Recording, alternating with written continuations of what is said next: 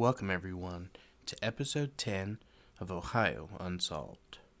I'm your host, Matthew, and I just want to thank everyone who takes the time from their day to join me for horror stories and the scary and brutal true stories of Ohio's killers. It's hard to believe that I'm already on episode 10, and before we all know it, I'll be on episode 100. I've loved every second of working on this podcast, and from the bottom of my heart, thank you all who listen and enjoy this weekly with me. Now, with all that being said, sit back, make sure to lock your doors and windows, and get ready for Ohio Unsolved.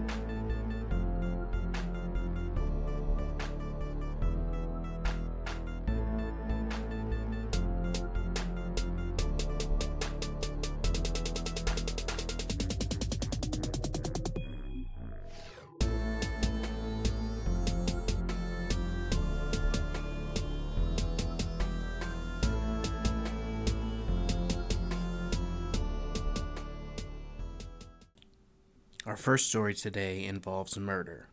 Listener discretion is advised.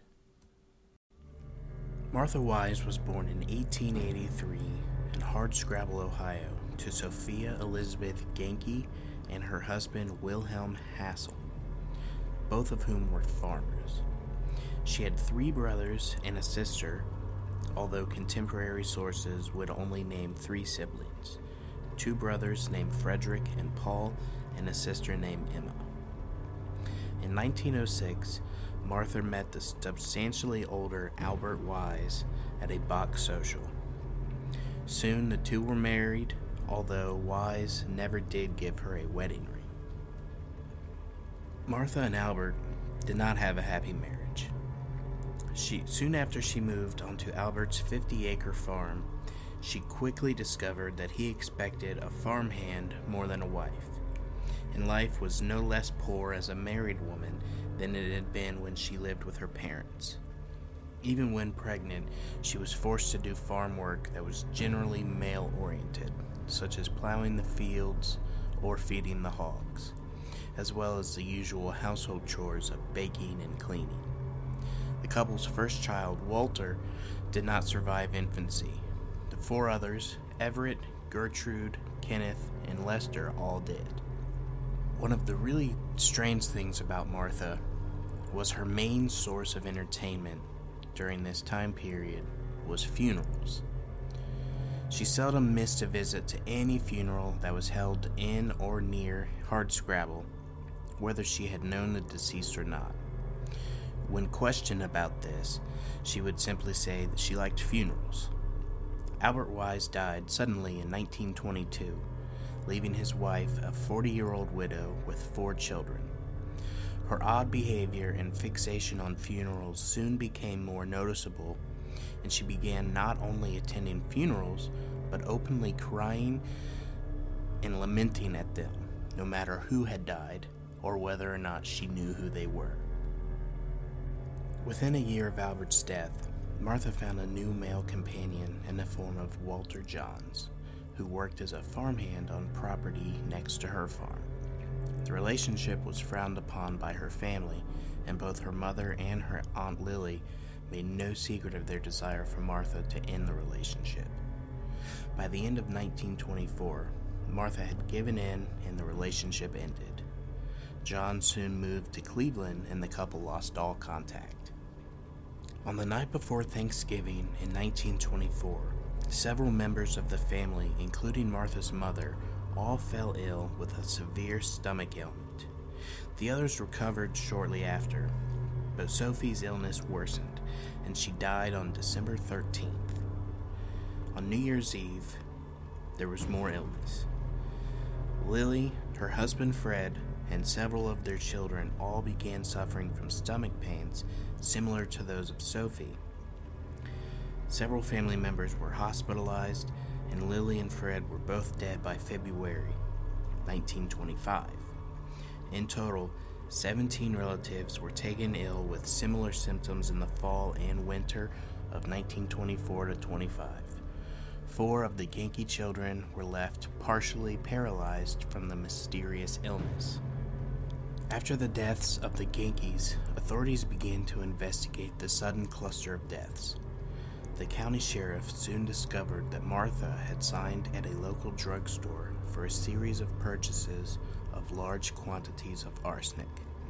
An autopsy on Lily confirmed the presence of arsenic in her digestive tract. Brought in for questioning by the sheriff, Martha at first claimed that she'd obtained the arsenic to kill rats, but eventually she confessed that she had used it to poison family members by putting it in water buckets and coffee pots that the family had drank out of. Despite her confession, Martha pleaded not guilty to the charge of murdering Lily in front of a grand jury on March 23, 1925.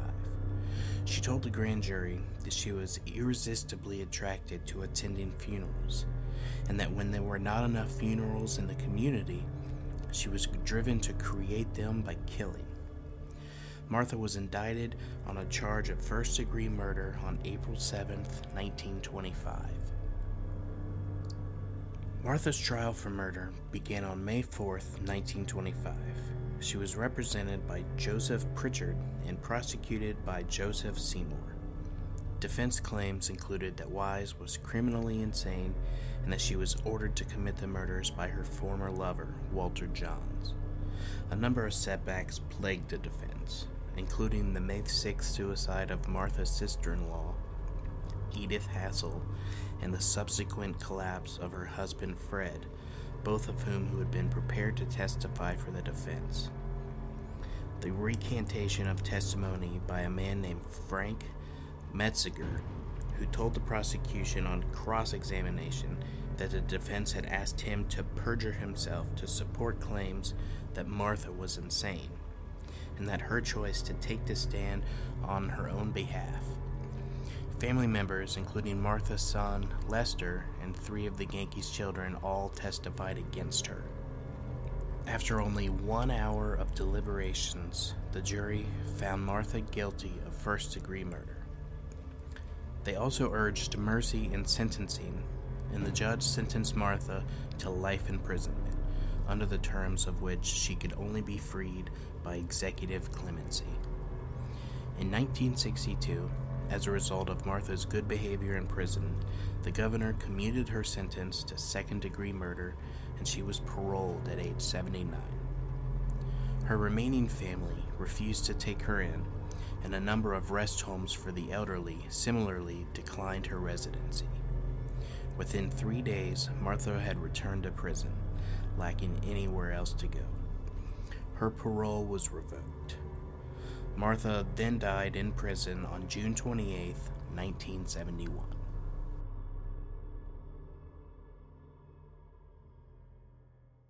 There really is no good way to murder someone, but I think poison is a rough way to do it. The amount of internal pain that it can cause someone, especially during a time when modern medicine isn't readily available. And also, the murdering to create funerals for her to attend just struck me as odd. There's definitely something more mentally wrong with this woman that she had to do that. Our next story is about sleep paralysis and being attacked in the night. I will be reading from the author's perspective. I was 16 years old, living in New Philadelphia, Ohio, in a one-room apartment with my father. He had the living room, and I slept in the bedroom. So I had my bed placed against the wall with no bed frame and just a mattress with one window in the room. After about only 1 month of living there, I started to get weird vibes all the time when I came home from school alone.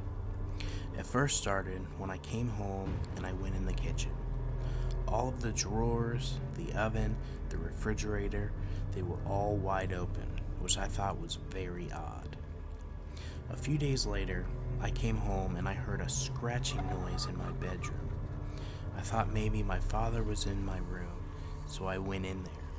The noise was coming from my closet, so I opened up my closet and the hangers were moving, scratching the closet door. I didn't really think anything of it. So now, one night, when I was lying down in my bed, I'm a very light sleeper, so I was just looking around my room when I saw the shadow of a body on the wall. That had to have been hanging from a rope. I got a little freaked out, but I still laid there, thinking that someone hung themselves in my room, but where and how? There was nothing on my ceiling. Plus, there were no trees outside of my window that they could have used. Then one night, I had a horrible dream that I was stuck to my ceiling as if something was holding me against it. Then it started to pull me around out into the living room. I could see my father in my dream trying to yell out for him, but it was as if he could not see or hear me. Then I woke up super sweaty and scared to death. Over the next few nights, I could hear something banging on the door inside of my closet. I didn't really pay too much attention to it one night, even though I thought it might be a bat. I don't know why, but I did. Then, a month later, forgetting about what I had saw, I went to bed and woke up in a way I never want to wake up again. I woke up in the middle of the night around 3:30 with my chest in the air as if someone was pressing on my back, and there was a tight grip around my throat all at the same time, making me unable to yell for my father. My heart was beating so fast and I was sweating very hard because my body was just so hot. This went on for a good 30 seconds. I could not move a muscle in my body or even speak a word. Then I just passed out. I woke up in the morning in pain. My whole body was cramped up and my back stung or burned. So I went in the bathroom and I looked in the mirror. I had 6 about 2 to 3 inch scars on my back. I freaked out and I ran in the bedroom and there was blood on my sheets right where my back was lying. So I pushed the bed against my closet and never moved after this. There were still nights that I heard banging in my closet, but I just closed my eyes and tried to sleep until we moved out a few months later. That is the end of my story. I've only told one person this story before, and they stopped talking to me. Also, after that, I moved out of the apartment down the street. My father still lives there, and every time I go home and I walk down the same streets, I always feel and hear someone right behind me.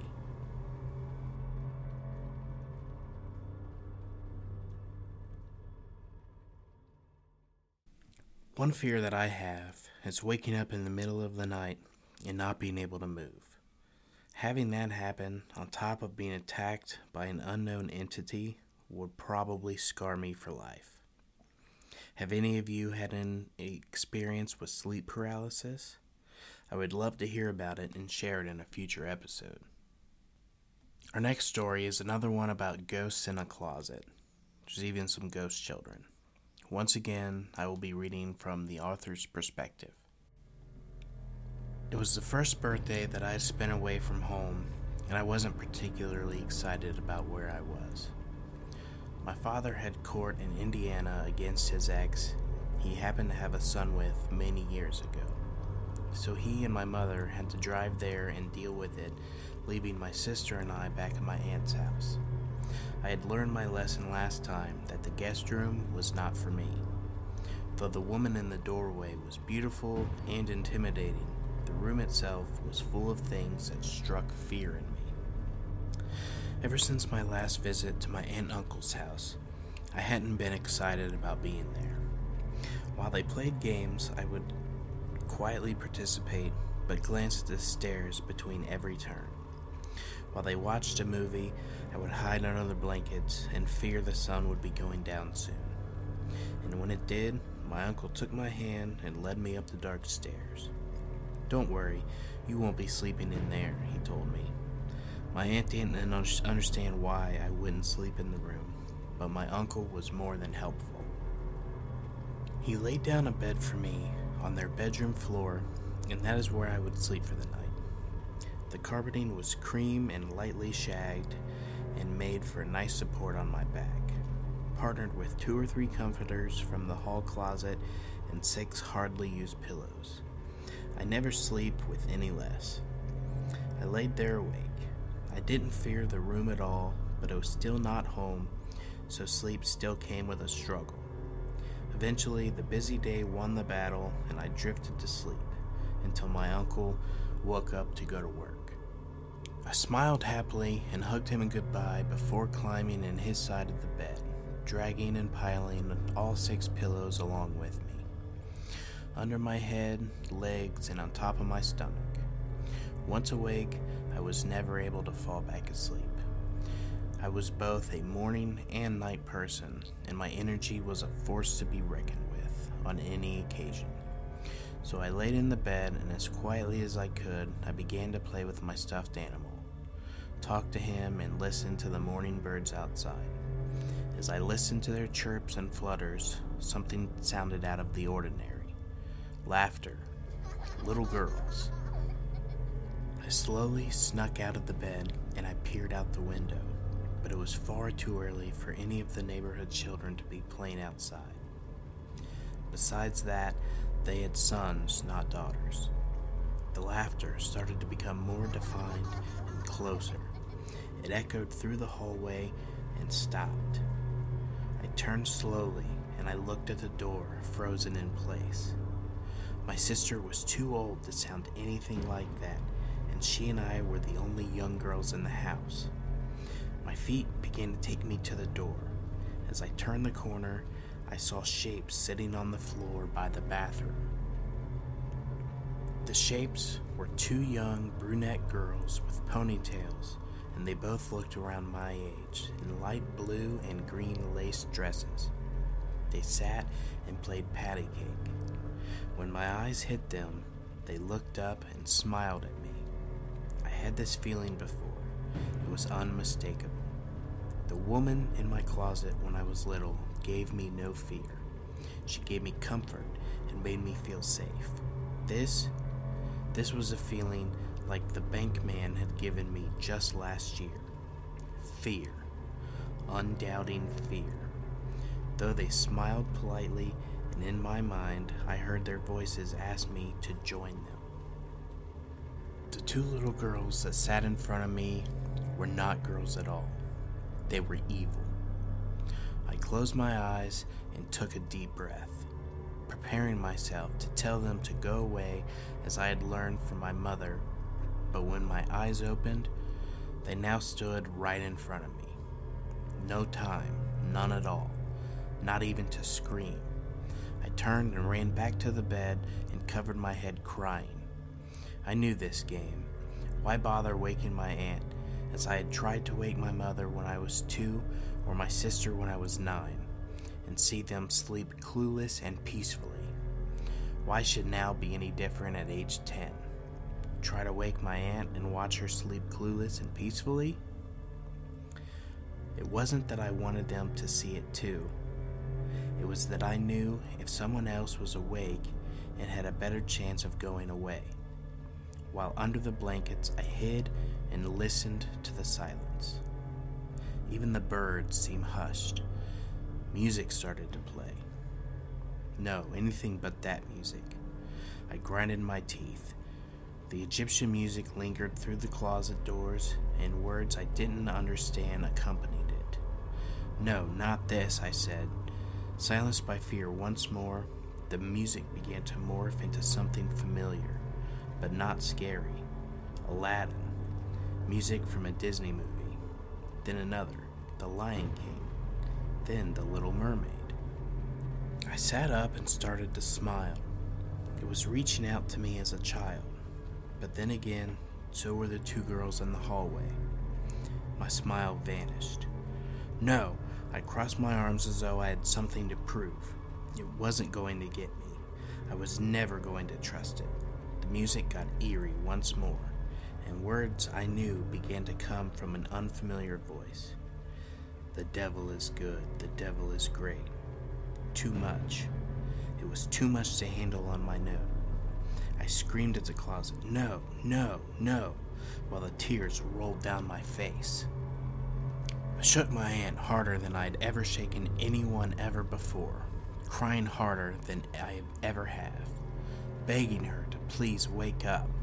I expected that when she did, the music would stop, but it didn't.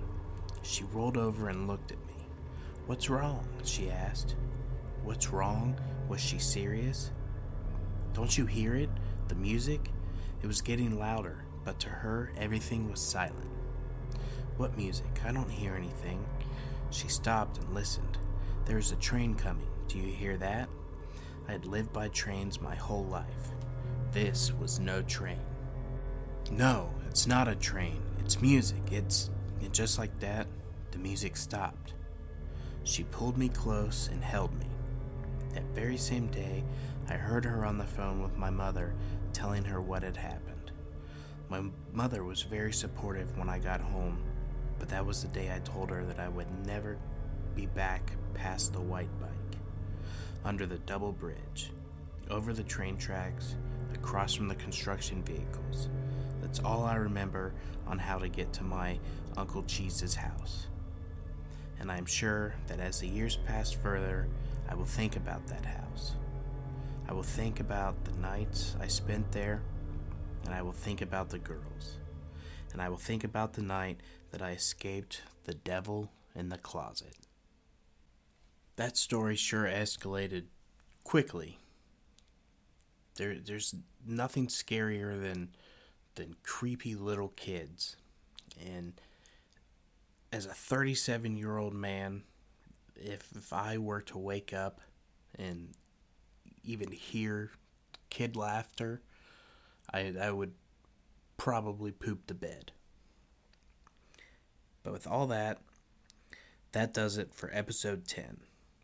I truly hope everyone enjoyed the stories.